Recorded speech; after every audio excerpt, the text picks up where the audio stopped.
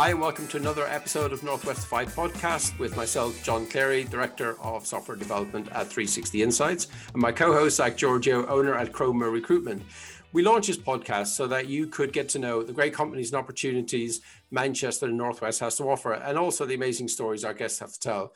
We've had guests like Adia Lijaz, Nick Rowe, Kate Wood. If you'd like to hear any of those stories, they're available to download from wherever you get podcasts. We hope you're going to enjoy this episode. So let's get started. Today we have Victoria Bond from Space HR. Welcome, Victoria. Thank you very much. Victoria, thank you so much for coming on the show. We really want to hear about you and Space HR. Do you want to start with what Space HR is? Tell us a bit about that. Yeah, so Space HR are an employee engagement agency. So we are all things employee engagement. So anything about really turning up the performance of your team, your people through employee engagement. And what we've just launched is an employee engagement survey platform that works via WhatsApp. Okay. Oh, brilliant. Okay, that's really like quick and snappy, I guess. That's the key behind that, right? And so tell me about you then, before we get into the deep of Space HR, how did you get to this point to start your own business? Oh, right. Okay. So really quick career history then. So I spent about 10 years in a really large global automotive company. And I ended up, by the time I left there, heading up their digital and media businesses.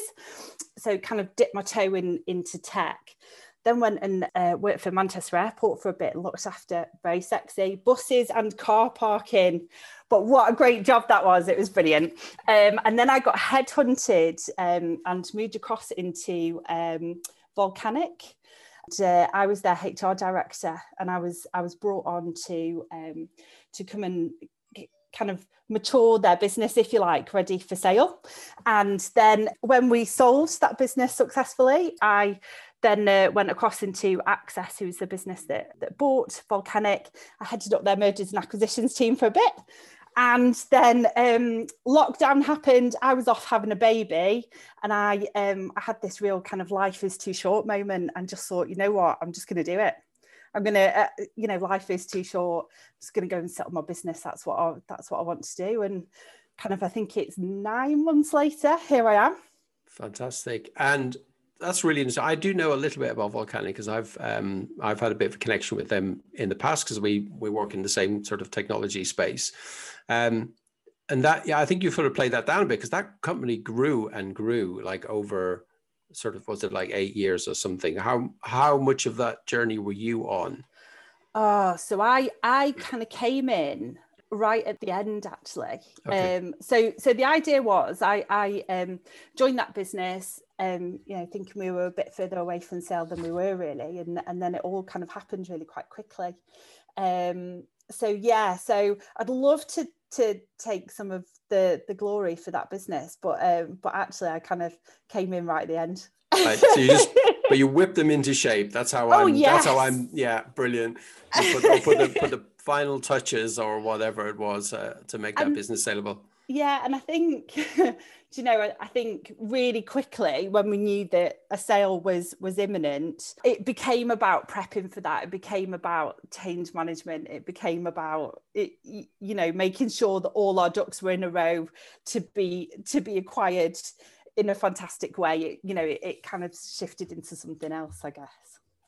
And what's fascinating for me about that is you sort of hear and you believe out there in this sort of atmosphere that ultimately all businesses are already prepped for sale and stuff like that. What's quite interesting is there's almost, without sort of alluding to it wasn't prepped for sale, but there's almost an argument to say it was the tech that it got it there or the product that it had it there. And then actually it was towards the end, from what you're saying, that you came in and you got the processes in place and all the other parts. Is that arguably what happened? No, I think they always knew that sale was kind of what one of the end goals, I guess. So they really had started with the end in mind. They were aligned there. It was just that they kind of needed somebody to accelerate it a bit, really. Particularly if you are going into a larger organization where the HR function will be maturer.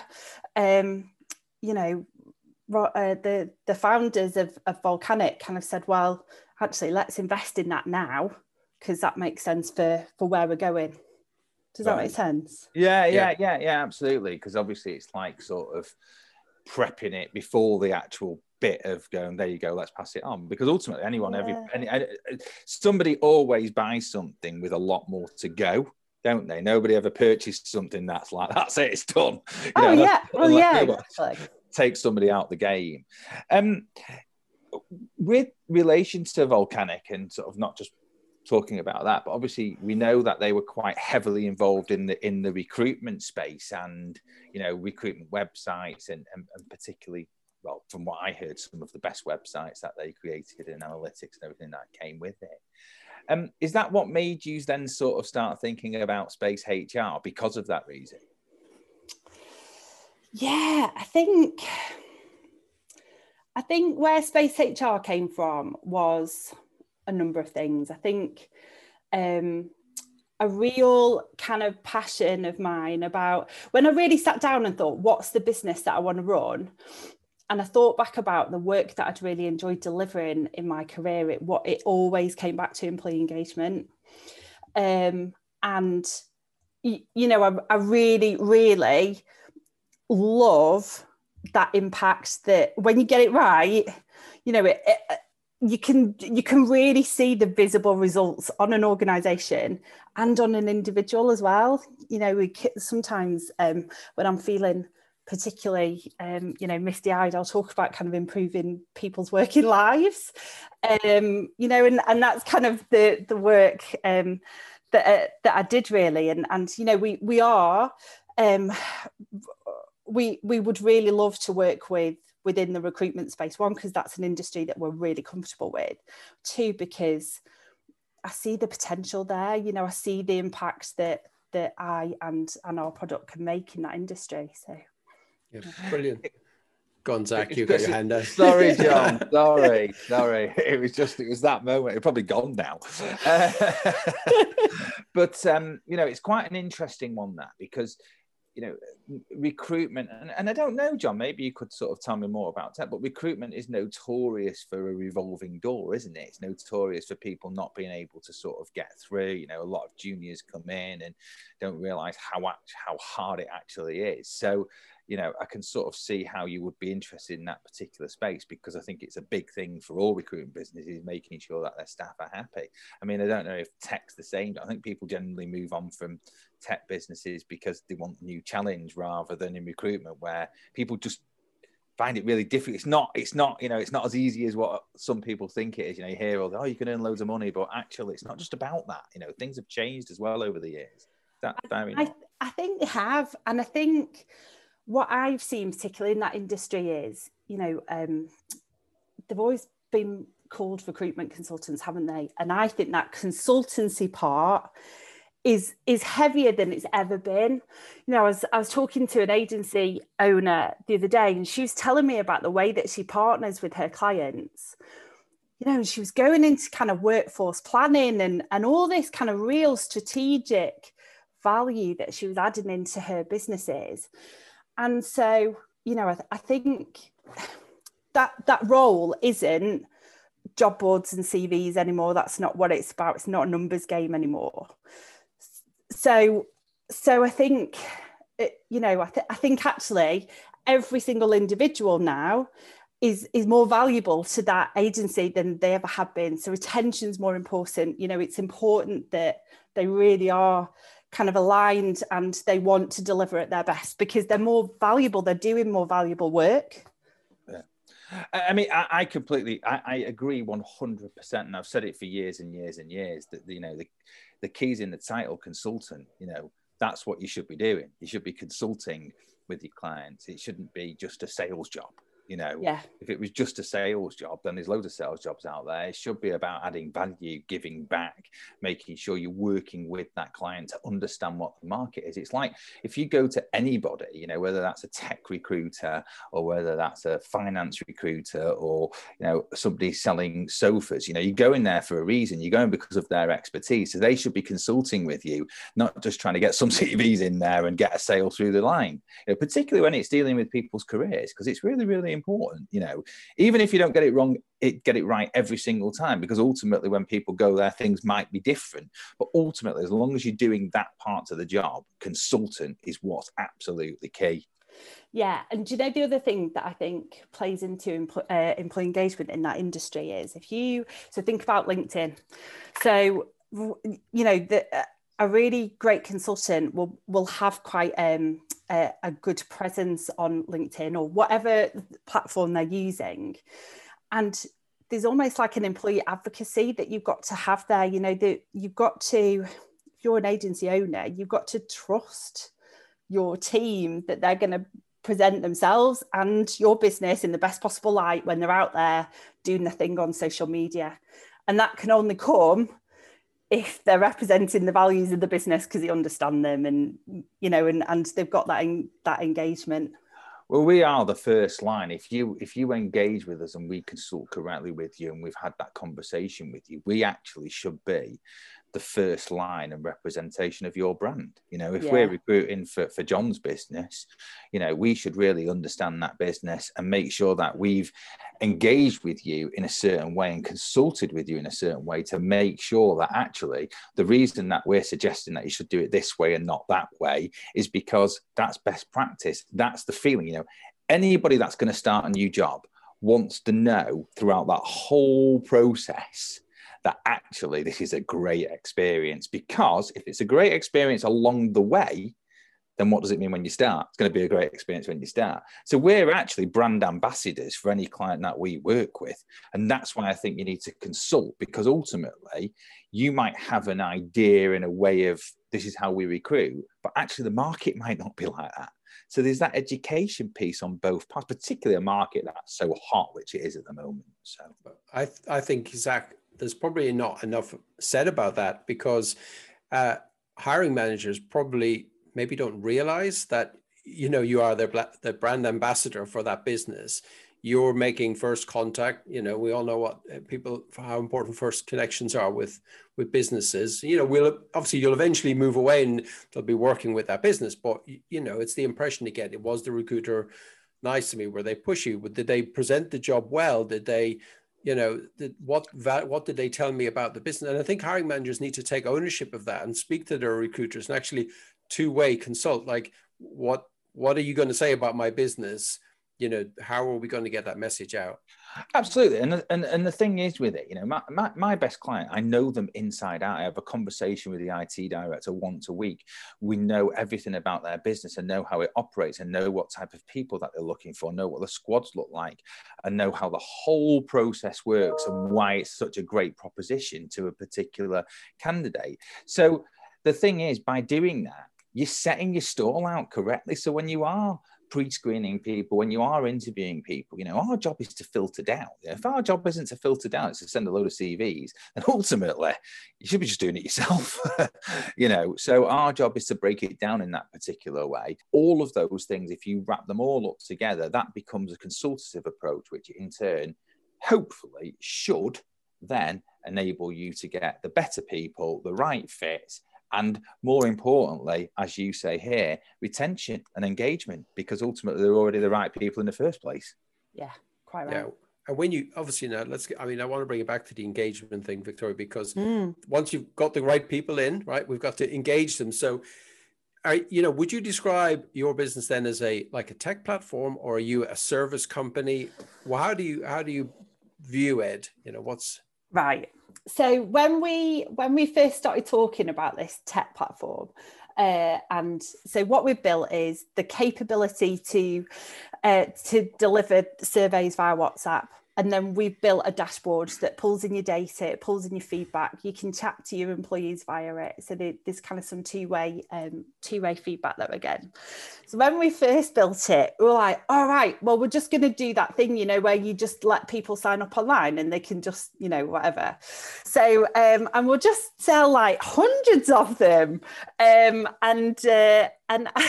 we went through a couple of trial clients, and you know, and the feedback that we got was, actually, we really loved the tech. It was great. Thanks very much. But actually, some of the real value that we got out of it was the consultancy that Victoria wrapped around it. So it then became a much more, it's a managed service, as we call it. Yeah. So, you know, I'm working with the clients to understand their business, build them surveys and questions that's going to get them insight that's relevant for them at the moment, and they can do something with it. And then obviously we'll run the survey, we'll use the tech, and then out the other side we'll talk about what's the stories I've seen, you know, what does that do, what you're actually going to do with it. Yeah. What's your next step? It's funny. I see a parallel with my own business, because they rebranded to 360 Insights because the customers that they had were saying, yes, we've got tons of data about our sales. What does it mean? What are we going to do with it now? And I said, like, that's what you're doing. You're doing both. People don't want one or the other. They want both. It's, you know, you've got the tech to back it up, but you've got the expertise to do something with it afterwards. Yeah, and I think, you know, one of the reasons why we've built the product as it is through sheer frustration of kind of my HR career, of these big, enormous annual surveys with loads of questions done on an email that you get pestered to do, and by the time you're 2/3 of the way through it, you've lost the will to live. And then all the leaders get like overwhelmed with all this data and all these dashboards, and then nothing ever happens because they've just got overwhelmed by it all. So we've built the opposite. You know, it's short, it's sharp, I make sure it's actionable, so that, you know, and so that actually it delivers an impact every time you're doing it, and you're not just doing it for the sake of it. That's great. And yeah, you say people lose the will to live 2/3 of the way through, and I'm surprised they get that far. Yeah. I have done those in my previous roles, and nobody looks forward to end of year just for that reason. And it's everything that's wrong about it. Gives HR a bad name. And to be fair, well, I'm probably not being fair, but there are some awful HR systems out there, from certainly not just from a tech perspective, but from a UI and UX perspective. Some are awful. So I'm hoping I'll have to have a look at yours and give it the once over. I'm sure it's amazing. I think the interesting part about that is that it's your full-on wraparound service, but it's also from the sounds of it, I presume it's something that's sort of quite agile as well. So you can do a survey at the snap of the fingers. And I think what generally happens is, you know, whilst a huge amount happens in a year, it's a short period of time, but a huge amount happens. And you could go through a period within your business where you lose loads of people because of the fact that you're doing your yearly survey. Whereas from what you're saying, it seems like it's a lot snappy, it's a lot quicker. If you sense anything within your business, you can do something quickly. It's agile in all its senses, but more importantly, you know, agility is one thing, but the wraparound service is the key there afterwards, isn't it? Because you can throw out as many surveys you want, if nobody does anything about it, you know, nothing happens, does it? Yeah, and I think there's a couple of things there. I think what you've identified is something that I really believe in as well, that it's a great change management tool as well. You know, if you've changed something in your business, or, you know, you've delivered a big message, you want to make sure it's landed, well, go and ascertain, did it land well? You know, what else do we need to do to pick up on it? And I think the other thing is, if you think about it, it's a really bizarre concept saying, I only care about the feedback and the opinion of my employees once a year. That's really odd, isn't it, if you think about it? Yeah. And then to not go and do anything with that information once they've taken the time to give it to you, I mean, use a really strong word, it's just straight up disrespectful, you know? And then that's when those tools and those platforms and the surveys become actually really quite damaging. They do the opposite to what they're trying to do. Well, people leave for 3 reasons, don't they? One is they don't like management. 2 is the money's not right. Yeah. Or 3, there's no career development / opportunity. So if we're talking about the third one there in career development and opportunity, unless you're surveying your people, you're doing your one-to-ones correctly, and you're doing the rest of the stuff correctly, you know, you'd argue that some people, if they've got the career development opportunity, they realise it's not just about the money, or if it's, you know, each way around, you can look at it in different ways. But when it comes to it, they are the main three reasons. It's management, money, or where am I going? Yeah, because when I start off working with their client, I'll say, right, tell me about what activity you're doing with employee engagement. And sometimes it's like they reel off all this stuff that they're spending money on, with these beers on a Friday or whatever. It doesn't matter. But it's, when we then do a survey, if there's stuff missing, like one-to-ones, or the real stuff that actually is the kind of the fundamentals, actually you can give them as many beers as you want on a Friday afternoon. It's just sprinkling glitter on something that isn't quite right. Do you know what I mean? Yeah, no, definitely. Can we get into some nitty-gritty then? Because I'd like to know, can you give examples, anonymized, obviously, of successes, right? Okay, if you want to tell horror stories, I'm all ears. But maybe one little horror story, but a couple of successes of things that you've sent a survey, you've got a particular response, you've interpreted for the client, and you made some change, and then you did another survey, and now everything's brilliant. Let's get one of those stories. Okay, so let me tell you a really extreme example of a client that I'm really enjoying working with at the moment. Okay, so this is, and I'm going to name it. Can I name them? Is that all right? Because they deserve as long as they're happy with it. Yeah, exactly. We're not going to jail for it. All right, not going to name them. No. Now John switched it up a little bit. No. Oh my God. Right. Okay. Right. So I'm going to name them, and then if we need to edit it out afterwards, you've got my back. Right. That's great. We're not live. All right. So this is a business that I've been working with called Beam, and they're a research, like kind of market research agency, and quite a small team. And we did their first survey, and Amy, the MD, was like, "Oh, I just don't know what to expect. I'm dead nervous." And I'm sat here thinking, these results are going to be cracking. She's got nothing to worry about here. Did their first survey, and their results were, no exaggeration, like almost full marks, like just incredible, to the point where I got the team to go and check the maths in the background. I was like, can we just make sure that something's not happened here, because this is like, I've never seen anything like it. Right, so she's got a really engaged team. So I was thinking, oh my God, like, what is the conversation that what advice can I give to Amy? Because Amy could probably come and give me some advice about employee engagement at this point. But actually, the conversation that we had was, right, so my analogy about employee engagement is it's like a bank account. So the more credit you've got in your bank, the more engagement you've got in the bank, the more things you can go and buy for your business, right? Still with me? Yeah. So Amy had loads of credit in her bank. So we talked about, what are you going to go and do with it then? What are you going to do? Because you can make quite a lot of change in your business. You can ask some more from your team. You can take some more risks. You're still going to be really in credit. What are you going to do? And there was a couple of other things that came together. I won't take full credit for it. So check back in when it's time to, like I always do, just before the next survey. And she's opened up an international division to her business. Wow. And part of the reason she's done that is because she knew that team were behind her. That's brilliant. She knew that she had them in the bank. Yeah.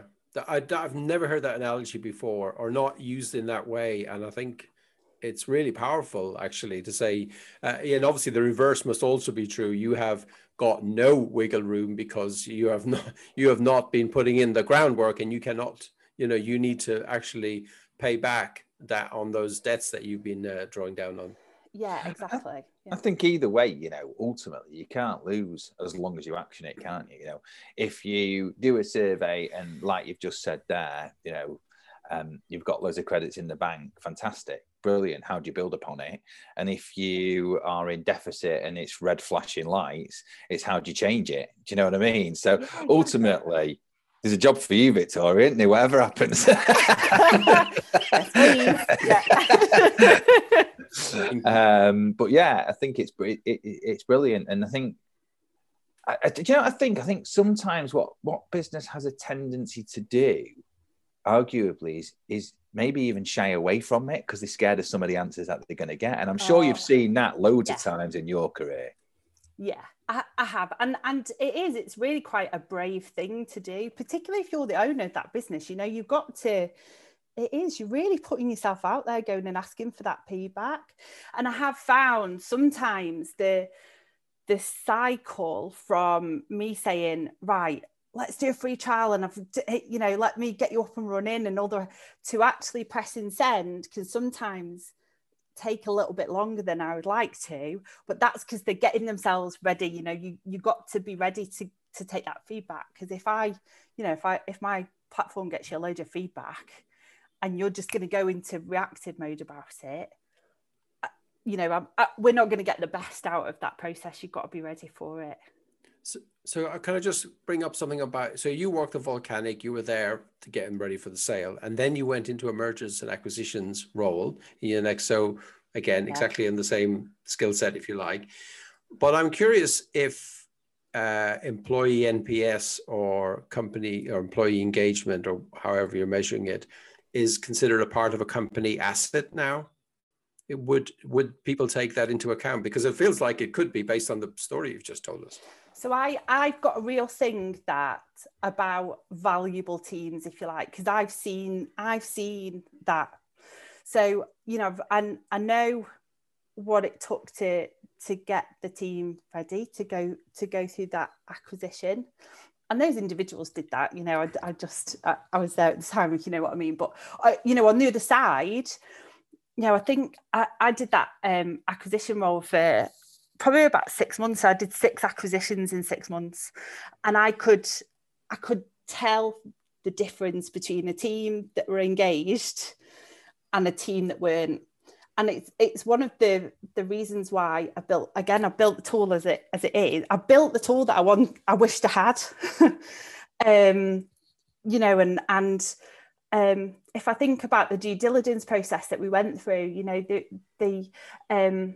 with Volcanic, they wrote out to our clients and asked how they felt about it, and they did some real due diligence, and actually they just took my word for it with the team, and actually if I'd have had that tool, and there's a confidentiality thing, I get that, but if there is data that you can present to a potential purchaser that says, you know what, I've got this awesome team and let me show you some data, I really believe that adds actual pound notes value. Yeah, I think it must do, and it must also know that the acquisition is going to be easier. Like there's going to be less trouble along the way. It's going to be a smoother path. So even if you're not going to put a value on it, that it's going to have a better outcome. Yeah, totally. Zach, I thought you were going to say something now. You gone blank? Gone. You're thinking about my it's gone. question. Totally gone. I was going to try and switch it up again, but it's completely gone. Yeah, that's it. It's back. So, Victoria, you gave us a great example there of a business that was doing all the right things and it was in the bank. Can you give us an example, obviously anonymous, where we've had a company that weren't necessarily doing the right things and there was disengagement, and through the surveys we were able to really turn it around? And what are the I mean, ultimately it always comes down to what the answers are to the questions, but there must be some common themes that always run throughout it, I would imagine. It's not always going to be wild and wacky, is it? There'll be some common themes. So what are those types of things? So if our listeners are listening and thinking, okay, that's interesting. Right. So I'm having a lot of conversations about work-life balance at the moment, as you can imagine, and what returning to the office looks like. And it's there is a gap that's opening up, and sometimes the gap in engagement is around just when we've dug into it, it's about inconsistencies, it's about lack of clarity about what the plan is or whatever, and sometimes it's about you're forcing me one way or another and it's not what I want. So that there's definitely a piece around that. And then the other one that I would say that often comes up is one-on-one time with people managers. So, you know, one-to-ones or whatever that looks like, to say, you know, it's often the things that get missed in the diaries, isn't it? Like, oh, I'm dead busy, so I'll just cancel Bob's one-to-one. Because it's not that important to me, but you know what, it really is to them, and it plays out in the surveys for sure. Yeah, I think also missing the one-to-ones is quite a what's the word? I don't say disrespectful, but you know, you're saying whatever I've got on is more important than talking to you. So that it would be better it wasn't in the diary in the first place than you cancelling them all the time. But but the other thing, what you've got one-to-ones in there, you're meeting them on a regular basis. And, you know, we all know it's important to have effective one-to-ones. It's not just a nice chat and a cup of tea. It has to be there has to be something out of, you know, some action, some process. Do you work in that area as well? Do you get sort of gather feedback on how effective one-to-ones are in businesses? Don't, but I can share my view with you. So I've always done one-to-ones. Hold on, let me go back a step. I think sometimes when you're in a leadership role, it's dead easy to get lost still and so consumed in the doing of your role. And actually, being a leader is about facilitating the success of other people. And you need to make sure that you've got time to do that. And I mean significant time, you know, it should be the majority of your role. So then flipping back in to one-to-ones, I've always run one-to-ones of like, what's your blockers? What can I do to make you go faster? What do you want to achieve? So not looking backwards, they're looking forward. So recognition and job well done. And, you know, that should be in the moment. So no, don't gloss over anything that's happened and been achieved. But those meetings, my view is they should be forward looking. What can I do to make you go faster? You know, what can I do to facilitate your success? Yeah. Zach, I'm not going to interrupt you because I've done it twice now and you've forgotten what you were going to say. Yeah, I was going to say, you're going to think that I've forgotten again, aren't you? That's why you're going to let me go. It's gone. I'm sorry, Zach. I really am. No, what a day today's been. It's raining now and everything. And I forgot what I was going to interrupt you for. That's it. Mine's back. Mine's back. Don't say anything, John. I think sometimes the other thing is as well, you know, I completely get that about, you know, how they're going to go faster and stuff like that. But I think sometimes certainly what I've seen within my industry, with these newbies that have come through, with these people that have developed or started coming through and stuff like that, they get to a point where they get frustrated because they're not quite getting where they want to get to. And I think sometimes turning around somebody and saying, yeah, we want you to run faster, but actually just realize what you've learned along the way. You've come so far, you've done so much. And I think people get frustrated that they're not where they want to be. And I think what I've always found as a manager is just sitting down with somebody and going, stop, let's just have a second. Let's just think. What did you know 6 months ago? What did you know 12 months ago? What did you know 18 months ago? It's fantastic that you want to be over here, and let's go for that.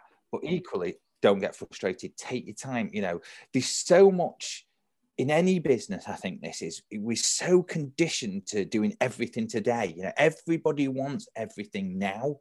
You know, and I think society's created that, you know, from the internet, you know, being able to type a piece of information and getting an answer with a click of a fingers. You know, back in mine and John's days, it wasn't like that, was it? You know, you had to you had to go and buy a magazine or go to the library on a bus. Exactly. Encyclopedia. Which page is that? Yeah, you've definitely forgotten your question by the time you get there, Zach. That's all I'm saying. But, you know, and I think people always do want to run faster. I think it's important people do run faster, but I think people should always recognize, you know, that they've come from somewhere as well. You know what I mean? It's important to know that inside, how far you've come. And, you know, what a great conversation that is to have with an employee. And, you know, they must feel so valued, so recognised, so seen. And you know, and supported, and yeah, to take the time to have that conversation, even if you aren't delivering the outcome that they want, my next promotion or whatever. Actually, you've had a really great quality conversation with them then. That's really valuable. One thing I'm curious about, though, if you talk to someone and say, how can I help you go faster? Is there any chance that could get misconstrued as you're not going fast enough? And I'm just devil's advocating it here. Maybe, you know, it's in the tonality. Yeah, you know what? You would know your team best and how to land that message. And I think the other thing that's important in there is it's not always work. So we need to think about the whole person. And so sometimes the answer to how can I make you go faster, or how can I succeed, or whatever, sometimes the answer is I'm struggling personally, or, you know, I really need some help with childcare or whatever. And that's the value that you can add to them in the moment as their leader. It isn't always, let me speak to Dave in finance, to one block that for you. Sometimes the blockers are about them as an individual. I think the key skill in that as well is being able to extract that information, because I think lots of people that say in one-to-ones, you know, my view is always this: expose yourself as much as you can. The more you expose yourself, the more chance you've got of getting the right support in the right areas at the right time. But so many people hide behind that, you know, and maybe when I was younger, maybe when I was going through my career, maybe it's easy to say that when you own your own company and you've run business for a long time, maybe it's easy to say that, but, and maybe I didn't do that either at the time. But honestly, if I was to say to anybody, one of the key components to being successful is expose yourself as much as you possibly can do. Because when you do that, what you do is you give yourself an opportunity to learn off others. People are able to see insightfully and help with it, whereas so many people just don't want to say what that blocker is, and getting that information can be really tricky at times. I think we also have to remember we're dealing with whole people, not just a person who comes to work and does a recruitment job or a development job or a marketing job, anything. It's the whole person is there. So you need to talk to the whole person about everything that's happening in, you know, and sure that you're right, Zach, people don't want to open up necessarily, but at least, you know, look, if you want to talk about anything, it's all confidential anyway. So why not? And sometimes they will. So. Yeah, I think, do you know, leadership is a real skill, and there is so many different aspects to it, you know, and there was a part of the time in my career where I spent a long time backing out tech. So what sometimes happens is, if I think about like engineers, for example, your best engineer, you turn them into a people leader, and then they're not your best engineer anymore, because you've just distracted them from doing what they love and what they're best at. And so you've got a choice to make. You know, you either really invest in their leadership skills and say, I'm investing in because you want to be a people leader and I believe in you being a people leader, or you create a career path for them where they can excel at being a technical expert, if you like, and you don't confuse the matter with being a people leader. Do you see what I mean? Yeah, no, totally. And I've seen it a million times throughout my career in recruitment. I'm the top salesperson. I want to manage everybody. But they're the top salesperson because actually they're probably a little bit driven for themselves, a little bit selfish in that respect. Not always, but ultimately, you know, most really, really top salespeople are very much about, right, I'm going to do it. So then they forget about that leadership part, and then, right, I can teach them how to do the job, blah, blah, blah, et cetera, et cetera, et cetera. And then, well, what about my career development? Yeah, just do the job, you know, because they're very much driven in that particular way. So not always the best salespeople make the best leaders, but vice versa. Everyone's got a place. They could sort of arguably be some of the best trainers in development in a particular field, but not necessarily in a career development field. Do you know what I mean? It happens all the time. It's a totally different skill set, as you were saying, Victoria, that leading, and you do have to invest in it. And, you know, I've seen some great tech leaders, or, you know, and they've not necessarily been the best technicians at the time, and vice versa. Some great technical people have gone up and into leadership roles, and that obviously wasn't their forte. And we value that leadership above, financially and the status it brings so much that people think that's their only choice. Both they're either their boss or themselves, and they force themselves to do it. And I wonder, is there space for people saying, like, in my role now, I have a leadership role, but I'm also hands-on doing the job, and it kind of gives me an opportunity to still stay relevant to the tech side of it, and then I can work with people rather than just lead. And I don't know if there's a space for that in the tech or in other spaces. But then, John, what's quite interesting about what you're saying, then when they get put into that position, it's not quite right for them, then they become frustrated within that role. How many times have you seen it? I mean, you must have seen it a million times with developers that want to become development managers. And then after a couple of years, they're like, I just want to develop again. Because they become frustrated within that role because actually it's not the right role for them. Yeah. And when they say, I want to become a development manager, well, do you, or do you just want to move on in your career? So, or what is it that you're trying to get at? Because you can, without actually physically managing a team and having direct reports, you can still be a thought leader. You can still be a really awesome mentor. You can still be a really fantastic expert without actually having direct reports.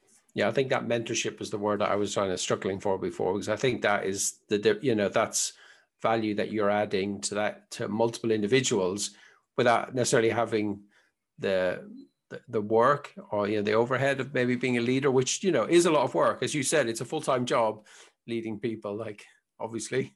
So but mentorship is something that you can do, and then you dip in and out of, can you? I think to a certain extent. I think that one of the key skills that I've learned over time is, going back to this point, I think we all think that we can do everything. And when you're a leader, you think you can do everything. However, one of the key things that you learn is whether you step into an MD role or just a manager role or whatever it may be, you need support around you as well. And you need lots of support. In my role now, I push on marketing. I have an external HR partner. I have a legal partner. I have a coach. I have a mentor. I've got like 3 or 4 or 5 or 6 different areas that I can go to at any point. And for me, that's acknowledgement. If you can't do it all, you might be the leader, but ultimately, there's so many different facets to that leadership that you really do need to make sure that you get the right support. And that's about, again, exposing yourself, because I think a lot of people think they can do it all, and then they get it all mixed up. Yeah, you're so right. Yeah. So, Victoria, I know we're running short on time a little bit. So I just want to, if I can, ask you some top tips for anyone listening, business owners or anyone in the roles. What should they be doing now? We're kind of post-pandemic, aren't we? Or we're getting there, fingers crossed. And return to office is a big topic for a lot of people. That's a change, obviously, as well. So what advice would you give to people now to manage that change and basically do a good job of it? I think to check in with your people. So I would say that, right? Because that's what I'm all about. But genuinely go and check in with them. Take a temperature check. Understand what's on their mind. If they're worried about things, find out what that is. If you can do something about it, do it. If you can't, tell them. I think a lot of businesses, what I'm hearing and seeing is about offering choice about if and how they go back to work, to the office. If you can't give them a choice and you need them back in the office, tell them, just provide some clarity and some support around that. And listen. I think that's the thing, because communication in business, we'll say, this business needs to be better at communication. And then they go, right, we need to send more emails. Like, no, that's not communication. That's one-way broadcasting is what you're doing there. You need to listen as well, which obviously point of what your business is and the platform that you provide. But so do you recommend then people, say they go do the surveys, you say, let's say they're lucky enough to have a choice of whether they work in an office or not. So they say, we're thinking about doing hybrid or fully remote, wherever. What do you think? And then get people's feedback, and then go, right, we've listened, we've decided we're doing this.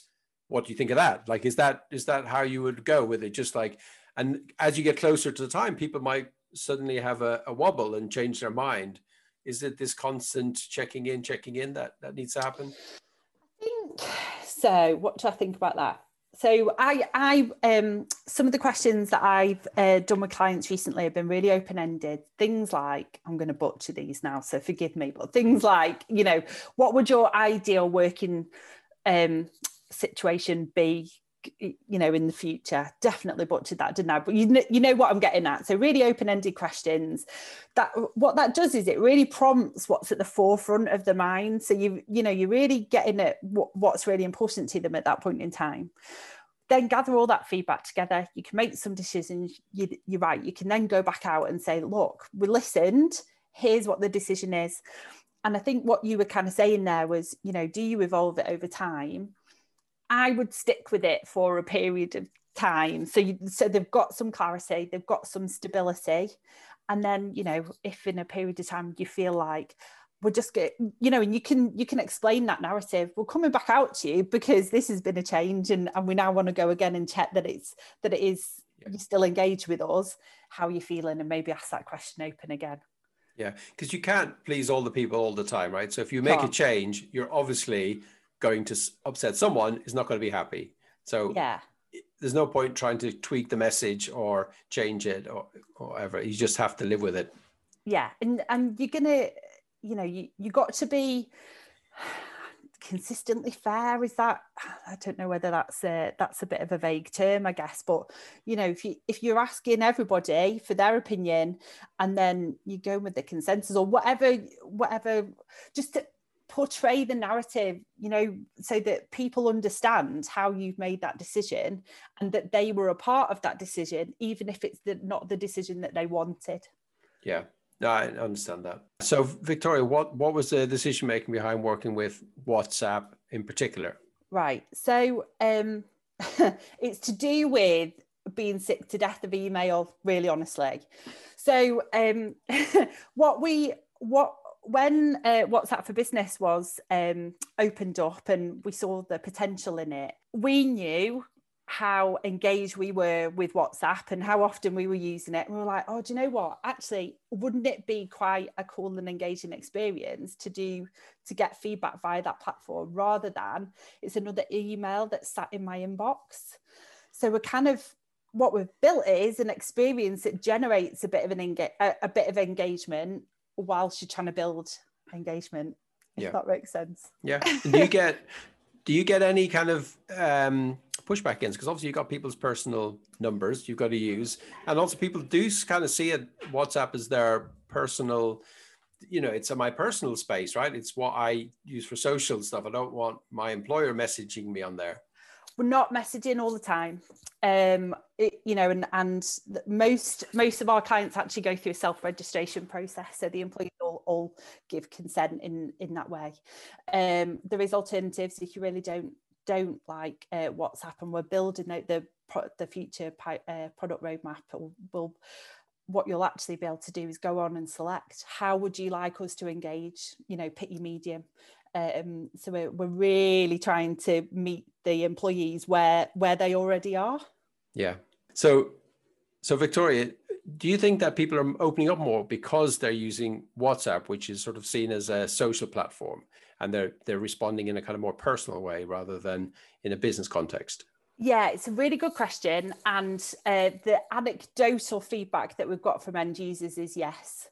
Because they're short, because it's already where they are, they're making a cup of tea and just giving some feedback that isn't on an email. It's less formal, it feels more authentic. And what we talk about is making a habit out of employee engagement. It isn't a big deal with posters on the wall.